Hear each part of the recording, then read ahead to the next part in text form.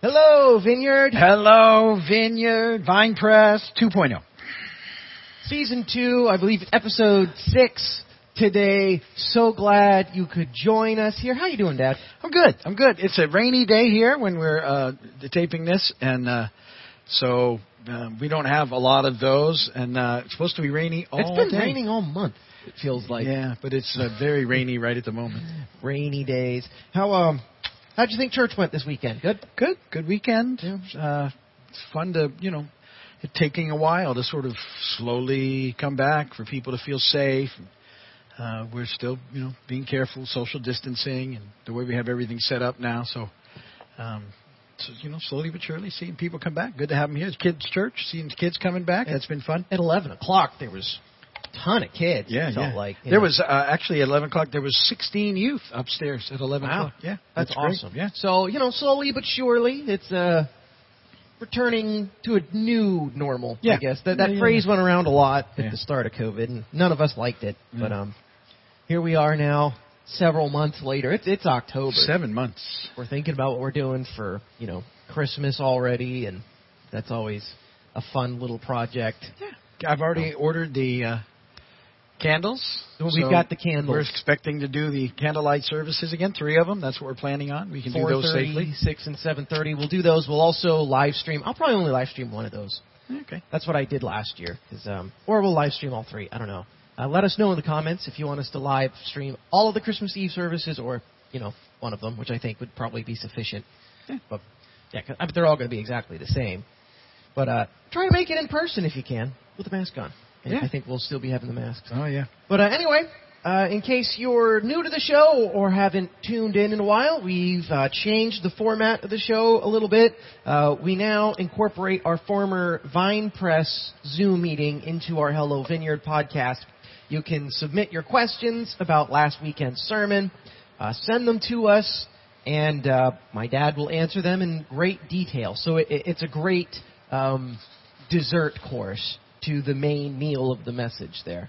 Little food analogy for you. That was bonus there. There you go. Thank you. So you can log on to HelloVineyard.com, or there's a link on KeysVineyard.com to submit your questions. So you can find that there. And you can watch the sermons online. You can do all that. You can watch them live. You can join us in person. Lots of great ways to get connected. But how about we jump right in? Let's go. With our first question. We got quite a few questions today, so we have a lot of questions. I will have to shorten my answers a little. Last week I didn't have as many questions, so I lengthened my answers. Yeah, so it's a balance. Because if we're here for 2 hours, I'm just going to get up and go. Yeah. Well, me too, actually. Because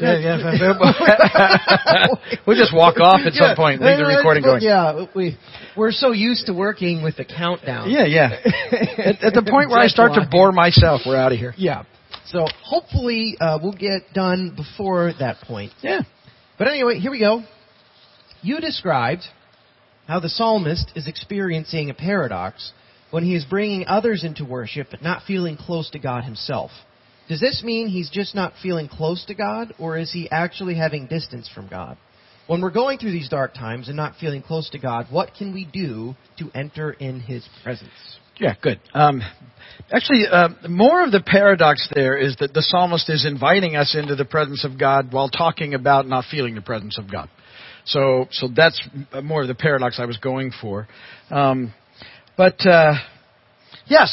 he's going through a difficult situation, and because of his circumstances, he's not really experiencing God the way he would like to, or the way he has in the past. And so that's fairly happens to all of us in difficult situations. It tends to cause us to, experience those things differently. So, to enter his presence, what we do is, it's kind of what we were talking about.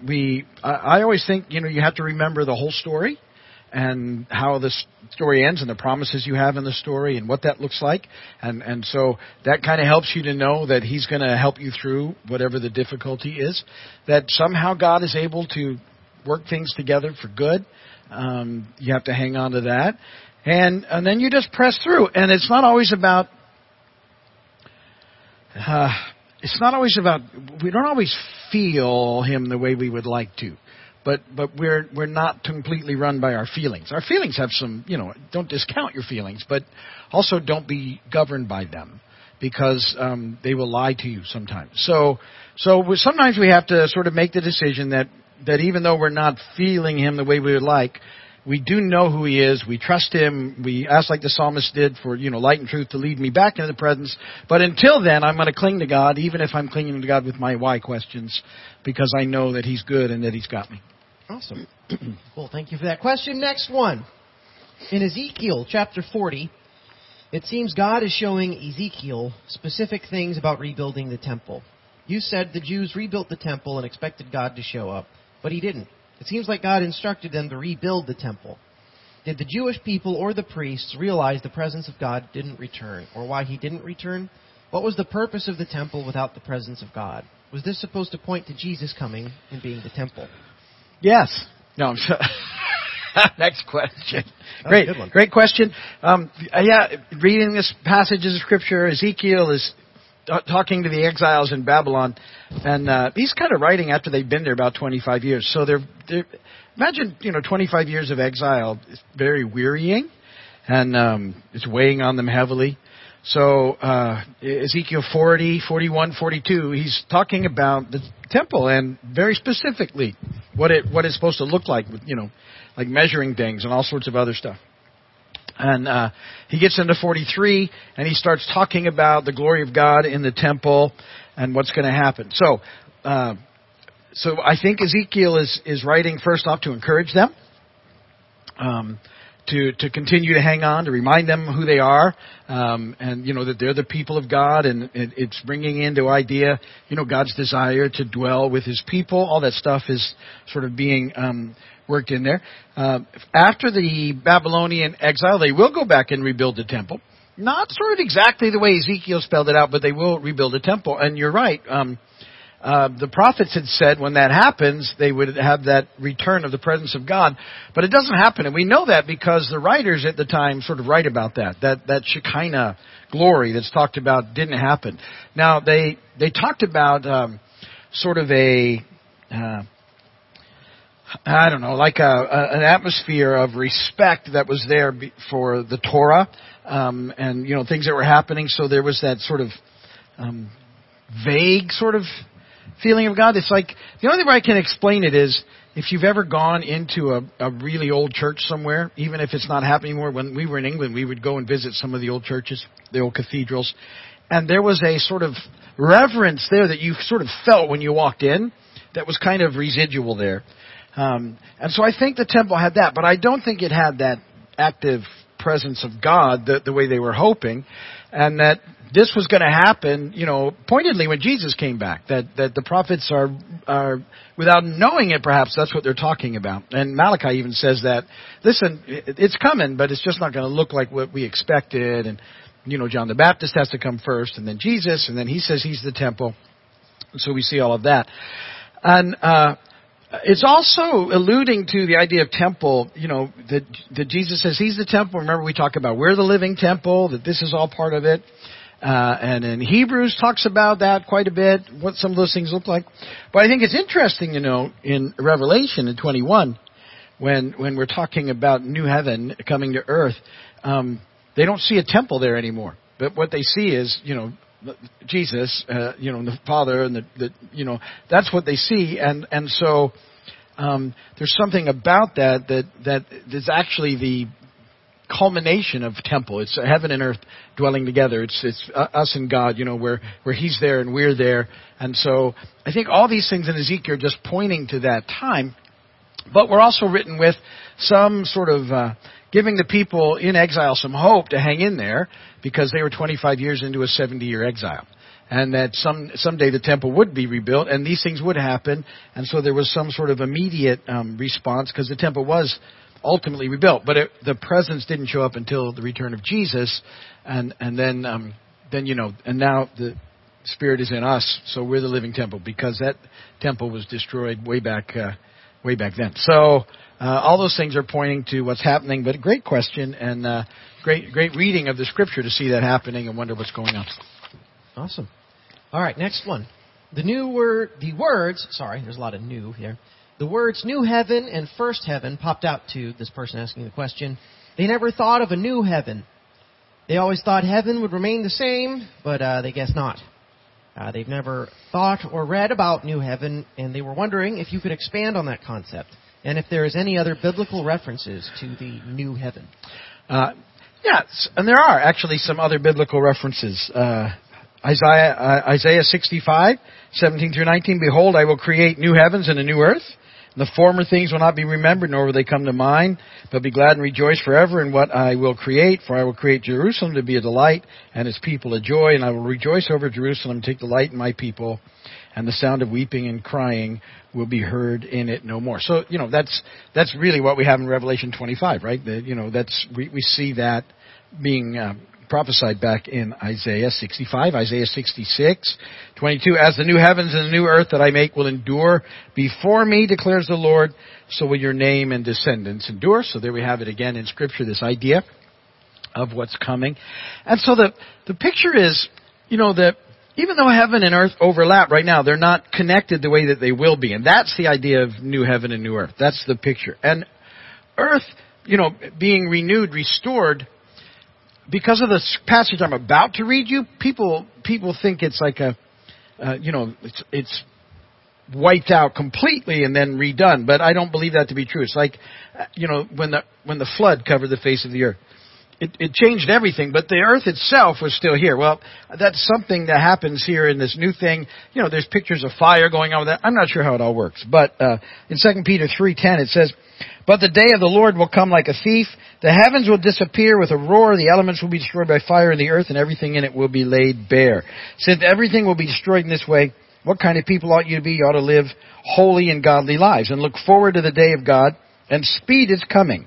That day will bring about the destruction of the heavens by fire, and the elements will melt in the heat. But in keeping with His promises, we are looking forward to a new heaven and a new earth, a home of righteousness." So Peter was saying, hey, look, he got it too, and they're understanding Isaiah and how these things tie together and what's happening, and so, and he talks about the idea of living holy and godly lives, which actually is part of that question before about the Ezekiel stuff.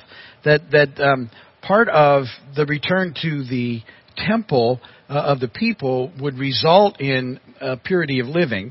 And so we also see that being tied into everything that's going on here. And so, there are those ideas of new heaven in other places of the Scripture, and that's what it's talking about, when it's finally reconnected. To me, it's a picture of going back to what was going on in creation in Eden, and that's sort of the picture that we get there. So that's kind of how that works, and it's really good stuff to think about. Great question. Awesome. Next one. Hearing, write it down, in Revelation 21 about the revelation, and the hope we have made me think about the importance of journaling to remember His faithfulness in our trials.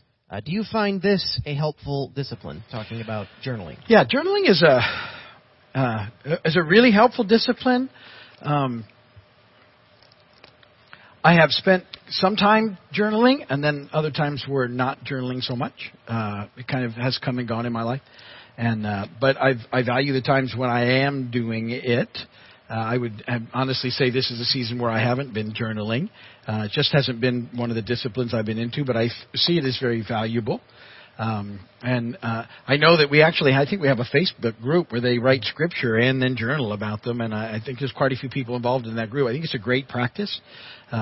So if it's a way that it's helping you feel connected to God, I think it's good to listen for God, to write those things down. I think it's good to write your prayers down and go revisit them and see how many of them are being answered, because that's been a wonderful thing. I used to do that all the time. So I think it's a great discipline, and certainly should be something that if you've never done, you give a try and see how it works. And then, like I said, over the years, I find that I don't want to get stale in the way that I sort of practice the presence of God. So I will introduce new things and stop some things from time to time, and then you sort of get into a flow that makes you most comfortable, and then stick with that. So, great question. Awesome. Next one. Why do you think we hesitate to ask God why? I think a lot of times we see it as a lack of faith, or we get into that place where when things are happening, we think maybe we deserve them, or we're being punished, or We forget. I think we forget about the mercy of God. I think it's fine to ask God why. I think it actually demonstrates faith because you know that. See, deep in your soul, once you come to know Jesus, deep inside you know things should be different than they are. And I think it's a constant reminder that this is not as good as it gets. We're blessed in that we get to experience some amazing times and some incredible things because the kingdom is here in part. It's just not fully here yet. But I don't know. I think maybe we're sort of at some point in time we think that asking God why is a lack of faith or means that we it's like we don't trust Him or we ought to be better than that. I don't think so. I think that's one of the reasons I always tell people to read the Psalms is that it's filled with people asking God why, and I think it's very helpful. Awesome question. Always makes me think of my 5-year-old. Dad, can I do this? No. Why? I think we're trained a lot to not just ask why after things. But it's okay. God isn't a because I told you so kind of God. Yeah. All right, next one. Could you explain the difference between complaining to God versus complaining of God? And when we lament, how can we prevent it from turning into complaint of God? Yeah, well, just because we aren't happy with something doesn't mean that we're not happy with God. I think I think fortunately He knows our heart in that. Because I understand because of the story that is a fallen world, broken planet, and that stuff happens. And I also am fully aware of the fact that I have sinned and that there's consequences for sin. I know that He has protected me from the big one, which is death. But that bad choices that I've made, and then harder to accept a lot of times bad choices other people make and how that impacts us. But I don't blame. I don't think I blame God for those things. I understand that He's already done for me everything that He needed to do, and so I settle in there. So when I'm asking why, it's not sort of a challenge to Him. It's really helped me. And not even to understand it, God, just kind of help me to redirect so that I'm more thankful than why. That's why I always tell people to be thankful every day for 5 things, because it helps us get centered on what we have instead of what we don't have. Because if you get focused on what you don't have, life becomes very sort of critical. But there is a time to lament, and the lament is that it's a fallen world and a broken planet, and the fallout of that there are times when that will sort of sweep over us. I think about how divided everything is now, and that saddens me. That we, it's almost it's not really even possible any longer in a lot of places to disagree and be able to still hang in there. One of the things that Paul tried to teach the early church was the importance of unity.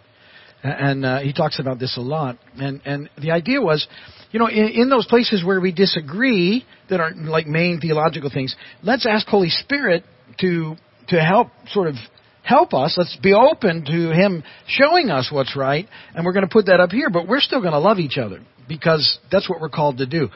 And I think that, we've lost a lot of that. It's a really tough situation. And so, I lament over that. I think that's a sad thing. And, I'm praying that, people will be restored to a place where we can get to where we can love people even when we disagree and understand that we don't always have it right. They might not have it right, but we can still love each other and we can pray for wisdom and for change. But, we need to do it in a place of humility and love. And there's a lot of stuff at work. So, there's a big answer there. But yeah, it's a good question all in all, and as long as you're to go back to the first part with your heart towards God, once you realize what He's done and how good He is, then asking questions isn't being critical of God. It's just asking questions. Nice.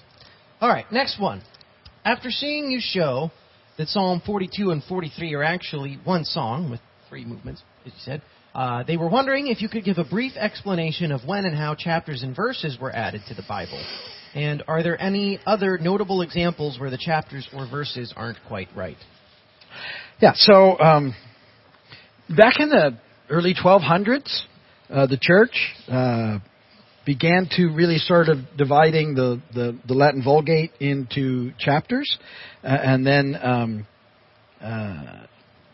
that was sort of expanded, and then in the 1600s, it really sort of early 1600s, we first see that happening in the Greek transcripts of the New Testament, and they began to number those there in the verses.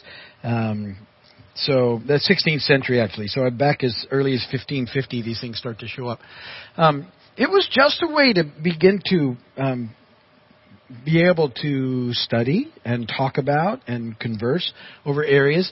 So, I think in the Hebrew, the way I understand it, it was always paragraphs. And then at some point they tried to sort of group them together and so that, they got it right sometimes and not always right. And we see that in the New Testament. Paul's letters, a lot of times there's chapters where it's not, just don't, all you really need to do is not right or wrong. Just don't necessarily think that a chapter, is always a new thought. It's not. Sometimes it's right in the middle of a thought. And so you kind of have to read it that way. Read it, without being so concerned by the chapters and verse numbers. Because one of the complaints there's been, the critiques of the chapters and verse numbers, is that it allows people to take things out of context. And so what you want to do is make sure you understand the context. And so you can, when I say that, hopefully you can see how that happens. Someone will get one verse and they'll say, well, the verse says this and that's what it means.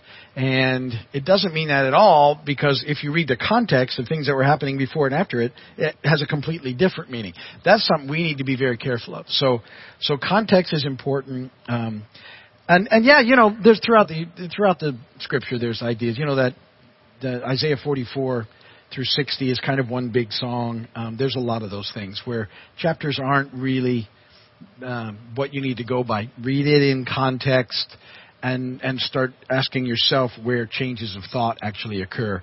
And that's probably a lot more helpful into sort of the way that you read the Bible and the way that you take it in for yourself. But be careful of taking things out of context. And so there's that. Good explanation there.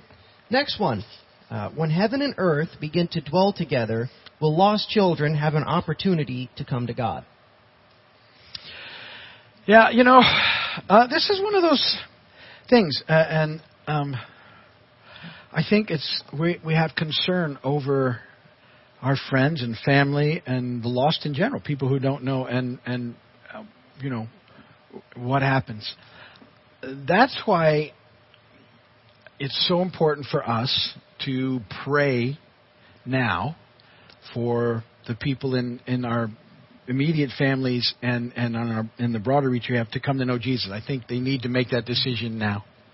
I think that's really the ultimate sort of purpose of, one of the ultimate purposes of this life is coming to know Jesus. That's the big thing. Did you meet Jesus? Did you come to know Jesus? Are you in relationship with Jesus? And so never give up on your family, even the hard ones, because I'm amazed in how often the ones that seem the hardest are the ones who come into the kingdom. So just keep that at the forefront of your prayers. And then, you just have to trust that God's got it. And you never know what's going to happen in somebody's life at any point in time, even at the last moment. So we always want to just keep pressing in and praying. But I think, we continue. The best shot we have at this is living this thing out ourselves and loving people well. Ultimately, that's even what our family notices and sees. When I first became, so my family weren't believers at all. We didn't grow up that way. When I became a Christian, I'm pretty sure they thought it was going to be a fad. And I'm pretty sure it took 20 years to dispel that idea. And me being in full-time ministry before they went, probably not going to be a fad. And then came opportunities for me and for Alice in our families. And we've seen many of them either make decisions for Christ or talk about how they have made decisions for Christ or see changes. I can't say that I have, that all of them, but many, many of them. And it took a while, and it took just that steady faithfulness. And then you just have to trust God with the rest of it, and that we go there. But I do know that what drives us is that our mission and purpose is to be ambassadors. We're going to do whatever we can to get as many people as we can to come to know Jesus as Lord and Savior, so that we know that on His great return, they'll be celebrating with us. So keep pressing on, never give up on your family, and trust in God for His goodness, and yet keep the lost in the forefront of your prayers. Awesome. Thank you for that question. Next one, we got a few more on the list. We did good this week on the question department. I think, or this person, that asking questions is challenging. It makes us think differently, be curious, be creative. The way the psalmist writes, with a childlike curiosity, is so beautiful. At some point, they feel some of us may stop or lose their creativity and curiosity. Is this the enemy at work, or is this just a part of growing up? Yeah. So, great sort of, understanding why I ask people that I'm kind of relating to at in that little discipleship group that I have to ask questions is it does make you think differently.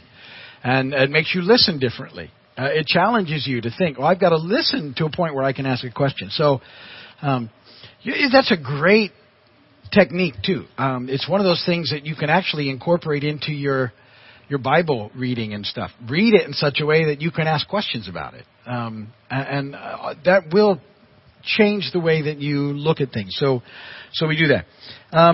And yes, I think that a lot of creativity is kind of we get the pressures of life sort of push it away from us, and we don't get to those things. I know that. That can be very... Although sometimes they get expresses in different ways. Like as a kid, I used to love to draw and paint. And then I got kind of away from that and into other things. And then, for a while, I liked to play guitar and even write music and stuff. And that was kind of something I did. And that's... I don't send... But, there's other ways to be creative. I would say, that one of the ways I try and be creative now is, studying for my messages and how I present those things and... and trying to think outside the box, things we can do.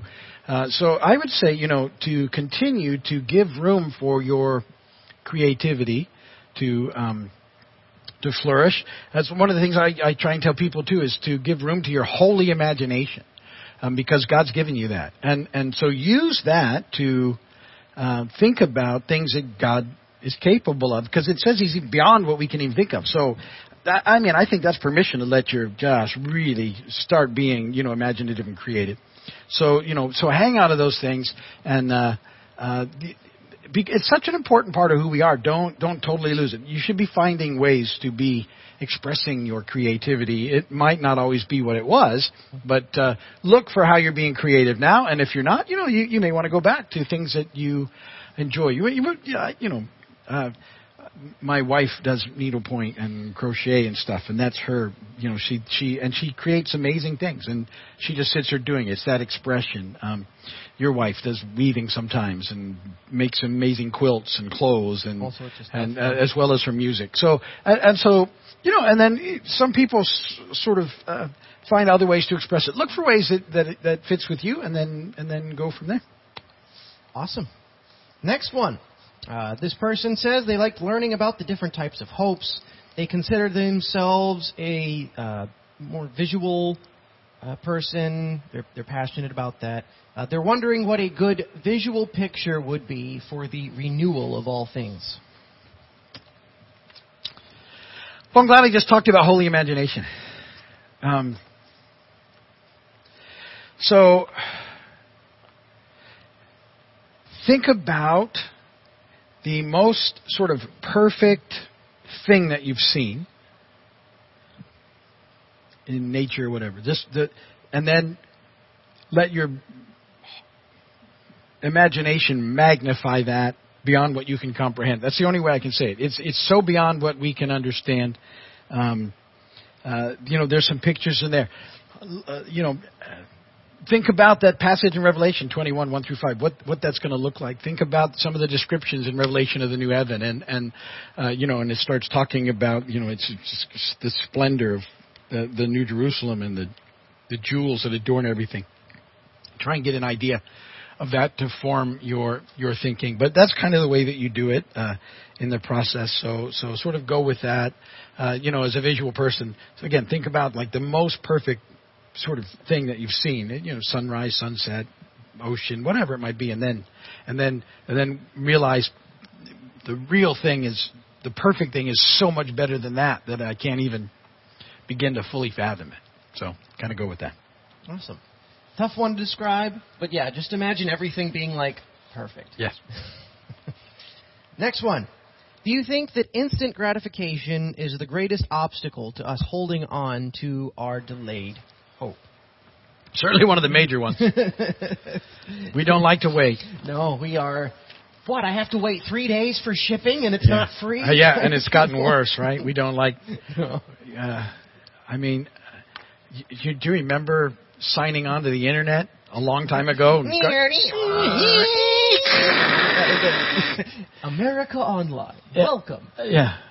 And now, if it's not instant, we're frustrated. So our culture has made us even worse. We don't like waiting at all. We don't like standing in line. We don't like... This is our culture now. Other cultures are still standing in line for a lot of things, but we don't like it. So, and so we have to remember that we're tension people. There's the idea of the now and the not yet. We're ultimately waiting for Jesus to return, and everything then that happens with that. And so we're blessed that we get breakthroughs of the kingdom now, but we don't have the full deal yet. So, it's hard. It's I think it's part of the maturing process, learning to wait. And then on the same token, I think it gets a little easier maybe when you get older. I don't know, but I don't know if you just get used to having to wait. I'm not sure how that works, but it's certainly a big thing, and that we have to really be aware of how I want it now we are, and where that takes us. I talk about driving all the time, how funny it is, and people, but I look at people and think, people that pass me going down the road in places where they shouldn't and do it illegally, and I think, you're not going to get there any quicker than me. And yet you're threatening everything because you're impatient because someone's going a couple mile an hour slower than you want to. And I'm like, those are the kind of things that you sort of get to over time, and you sort of realize that's a picture of life, right? How often because we don't want to wait a little bit, are we doing completely unnecessary, risky things, trying to speed something up when we need to just wait? And, sometimes it's like the Psalms that we did this week. Sometimes waiting is difficult. Sometimes it's not. It's not the best thing. We're not always immediately comforted when we want to be, and none of us like pain, and we try and get pain relief. But if you're turning to anything besides the Lord for your pain and discomfort, you're going in a really bad direction, and you're ultimately making it worse. So those are all the things I kind of think about when it comes to that. All right, couple more. In Psalms 42 and 43, do you notice a particular theme for each of the three movements, or is that reading into it a little too much? No, I think it's not, and I think you could certainly read the psalm and see that it's very specifically three, and what you think each one might represent. I think it's a great thing for you. I kind of see it as you're experiencing a dark time in that first part, and then you realize that, so you're asking God why in the second part, and then the third part you're remembering the story, and you're asking Him, light and truth, would you lead me back into your presence? That you want back into His presence, because that's where life is. And I sort of see the song sort of building in that direction. But again, we don't know how long that's going to take and what the process. But if we keep our hope right, then and we pray in the midst, we know that language of living in the overlap. And we hang on to Jesus, then we move back into His presence as we go. All right. One more. Psalm 42 is written by the sons of Korah. Does it also amaze you to see God use a rebel like Korah to His glory and honor by placing Korah's descendants as temple musicians and assistants for hundreds of years after Korah was killed for going against Moses? Okay, good question. And no, it doesn't surprise me to see God using a rebel, because He uses me. And all of us have rebelled against God because we've all gone our own way at some point. And if He couldn't use us, we'd be in big trouble. And one of my favorite things about reading the Scripture is seeing how often the faithful people in the Scripture have completely gone the wrong way. And yet God still uses them and actually sees them in their more redeemed way for us, which is wonderful for me. I greatly appreciate that. It's one of the things about the Bible, that it records people's mess for us is life-giving. That's one of the things you can read the Scripture that sets it apart from everything else. You get to read about the messes in here as well as all the good stuff. So that's very life-giving. So Psalm 42, I think 43, 44, 45, 46, 47 are sort of kind of reported to be out of the book of the sons of Korah. And so we're not necessarily sure that means that they wrote the Psalms. They were kind of like it's very possible it was kind of the name of the worship team, believe it or not, in the temple, and that these were the ones who were given to song. And so Korah did rebel because that happened, but these are the sons of Korah, and so, one of the jobs of the sons after the temple was these singers played on musical instruments and they sang. And the Jewish people apparently called them the sons of Korah. And so this might have been some of the songs that they sung. So we're not, even though it's listed, it's written by the song 42 is, 43 isn't. We're not 100% sure, but it may be more of a representative of sort of the worship team that sang these songs at that point in time and what was going on with them. But no, great question, great pickup, and yes, I am extremely grateful that God uses rebels, because we would all be lost without Him, because all of us kind of have that history. Awesome. Thank you guys so much for all of your questions. It's great to be a part of the discussion here. If you didn't get a chance to submit your question, you probably need to wait till after the sermon. Yes. Sunday, and do it right after the sermon. Keep it fresh, listen, post a question, go. Do it as, quick as possible. I know some folks it's kind of hard to do that, but that's a great way to do it. But anyway, thank you all. You can log on to HelloVineyard.com, submit your questions there. Same thing with Keys Vineyard, all that good stuff. So we'll talk about a little behind-the-scenes action coming up here at the church. Friday night, we're doing our movie night. First ever pandemic movie night. We actually did one right before, and I think 8 people showed up.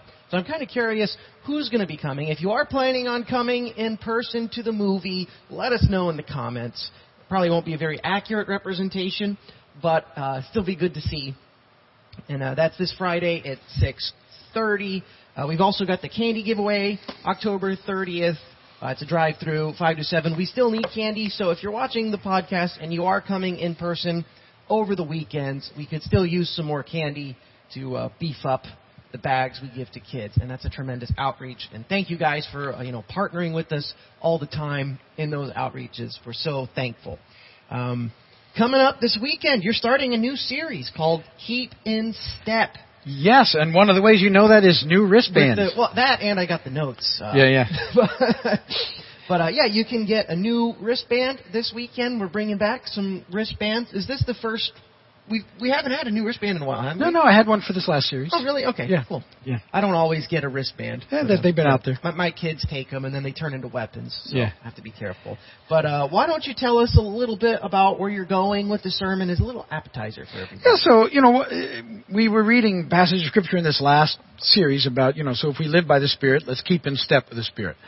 And so what I want to do now is, what I'm hoping to do is, since we spent all that time on the story, now that you know the story, how do we live that story out in our lives? And so, I'm going to encourage people to be reading the Scripture and then applying it, because the Scripture should direct your life. It really should. It should be more than just reading it. It should actually be coming out in the way that you live. And so we're going to look at that. We're going to be in Deuteronomy 6 this week, verse 4. Hear, O Israel, the Lord our God, the Lord is one. Love the Lord your God with all your heart, with all your soul, and with all your strength. These commandments that I give you today are to be upon your hearts. Impress them on your children. Talk about them when you sit at home and when you walk along the road and when you lie down and when you get up. Tie them as symbols on your hands and bind them on your foreheads. Write them down on the door frames of your houses and on your gates. So Moses is telling people these words, and he's talking about Deuteronomy. Deuteronomy was really, they're about to go into the promised land. Deuteronomy is how they're supposed to live as the people of God. That's really at the heart of the book. He says, look, and you gotta live these things out, and what you need to do is you want to get them into your hearts. They need to sort of become your heartbeat. So you need to talk with your children all the time. You need to be talking about these words. You need to be thinking about them with one another. You need to be figuring out how to incorporate them into your lives. Whatever that looks like, turning them into songs, whatever you can do, it needs to come in and show its way out. Because what we see happening, and we'll jump into that the following week, is that at some point they stop doing that and they forget about the word of the Lord. And it can happen like in a generation, which is scary, which is why it's so important that we teach our children and we keep, because we don't want to see that happen. And so we keep pressing in. But that's what we'll be doing. I got some scriptures in the Old Testament I want to go through, tying in the story a little more into scripture. And then I think what we'll do in this series is we'll take parts of the Gospel of John and, in light of the story, see how they apply and how we can live them out. So that's kind of the plan. Awesome. How about you? Worship this weekend. What's going on? Excited for this weekend's set.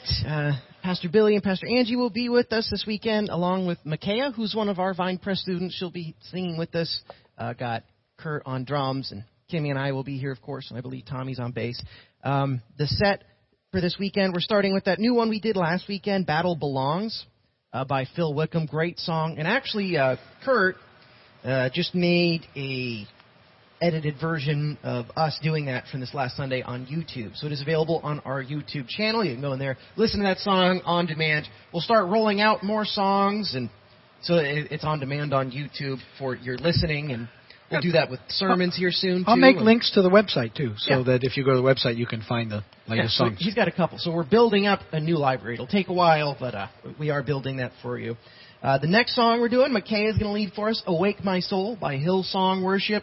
We did that one a few weeks ago, bringing it back. Then Pastor Angie's going to lead How Great Is Our God, one of the global songs, and we'll tag that at the end with a bit of How Great Thou Art. And then after that, my wife will lead us in Elevation Worship's Never Lost, great song. And we're going to end with Bethel's song, Anything Is Possible, from their new album. I really like that song. It has a cool guitar solo at the end. Good. So, always nice to get one guitar solo every so often. Yeah, there you go. Very cool. So, that's our set. All right. And we talked about what's going on. We talked about Christmas Eve coming up. That's another thing we're excited for. November, we have another food giveaway. We're doing a pumpkin pie. A pumpkin bread. Pumpkin bread pudding. Yeah. Okay. I think. Well, that, not 100% yet. I think that's what's happening. But we're doing something Thanksgiving-y. Yeah, the weekend before, that Saturday, we'll do some sort of drive-through and we'll have some sort of compliment to your meal. So that's what we know that's coming up. This podcast is made possible by viewers like you. That's our little PBS shout out there. Don't know why I keep doing that. I don't know if that's funny or not, but I'm going to keep doing it because we do those kind of things. Also, it's possible by the Keys Vineyard Community Church. We're live on the weekend, Saturday night, 7 o'clock, Sunday morning, 8, 9:30, and 11. You can catch us on all of your favorite streaming platforms pretty much. We're also sponsored in part by the Jesus Moment Bible Institute. You can log on to onlinebibleinstitute.org, sign up for classes, get your associates or bachelors completely free to you. We're still doing that. How many students do we have now? I believe there's 1,198. I know that we're just about to hit 1,200. Yeah. That's awesome. Also, check out the Keys Vineyard app. You can download it on the App Store and the Google Play Store. It gives you links to all of our stuff that we have on the internet and all that good stuff. And without oversharing too much, we'll say goodbye, Vineyard. Thank you for watching. We'll see you this weekend.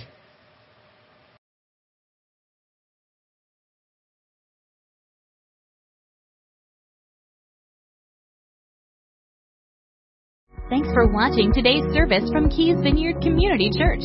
Make sure to like us on Facebook and subscribe to us on YouTube. For more information, log on to keysvineyard.com. We'll see you next time.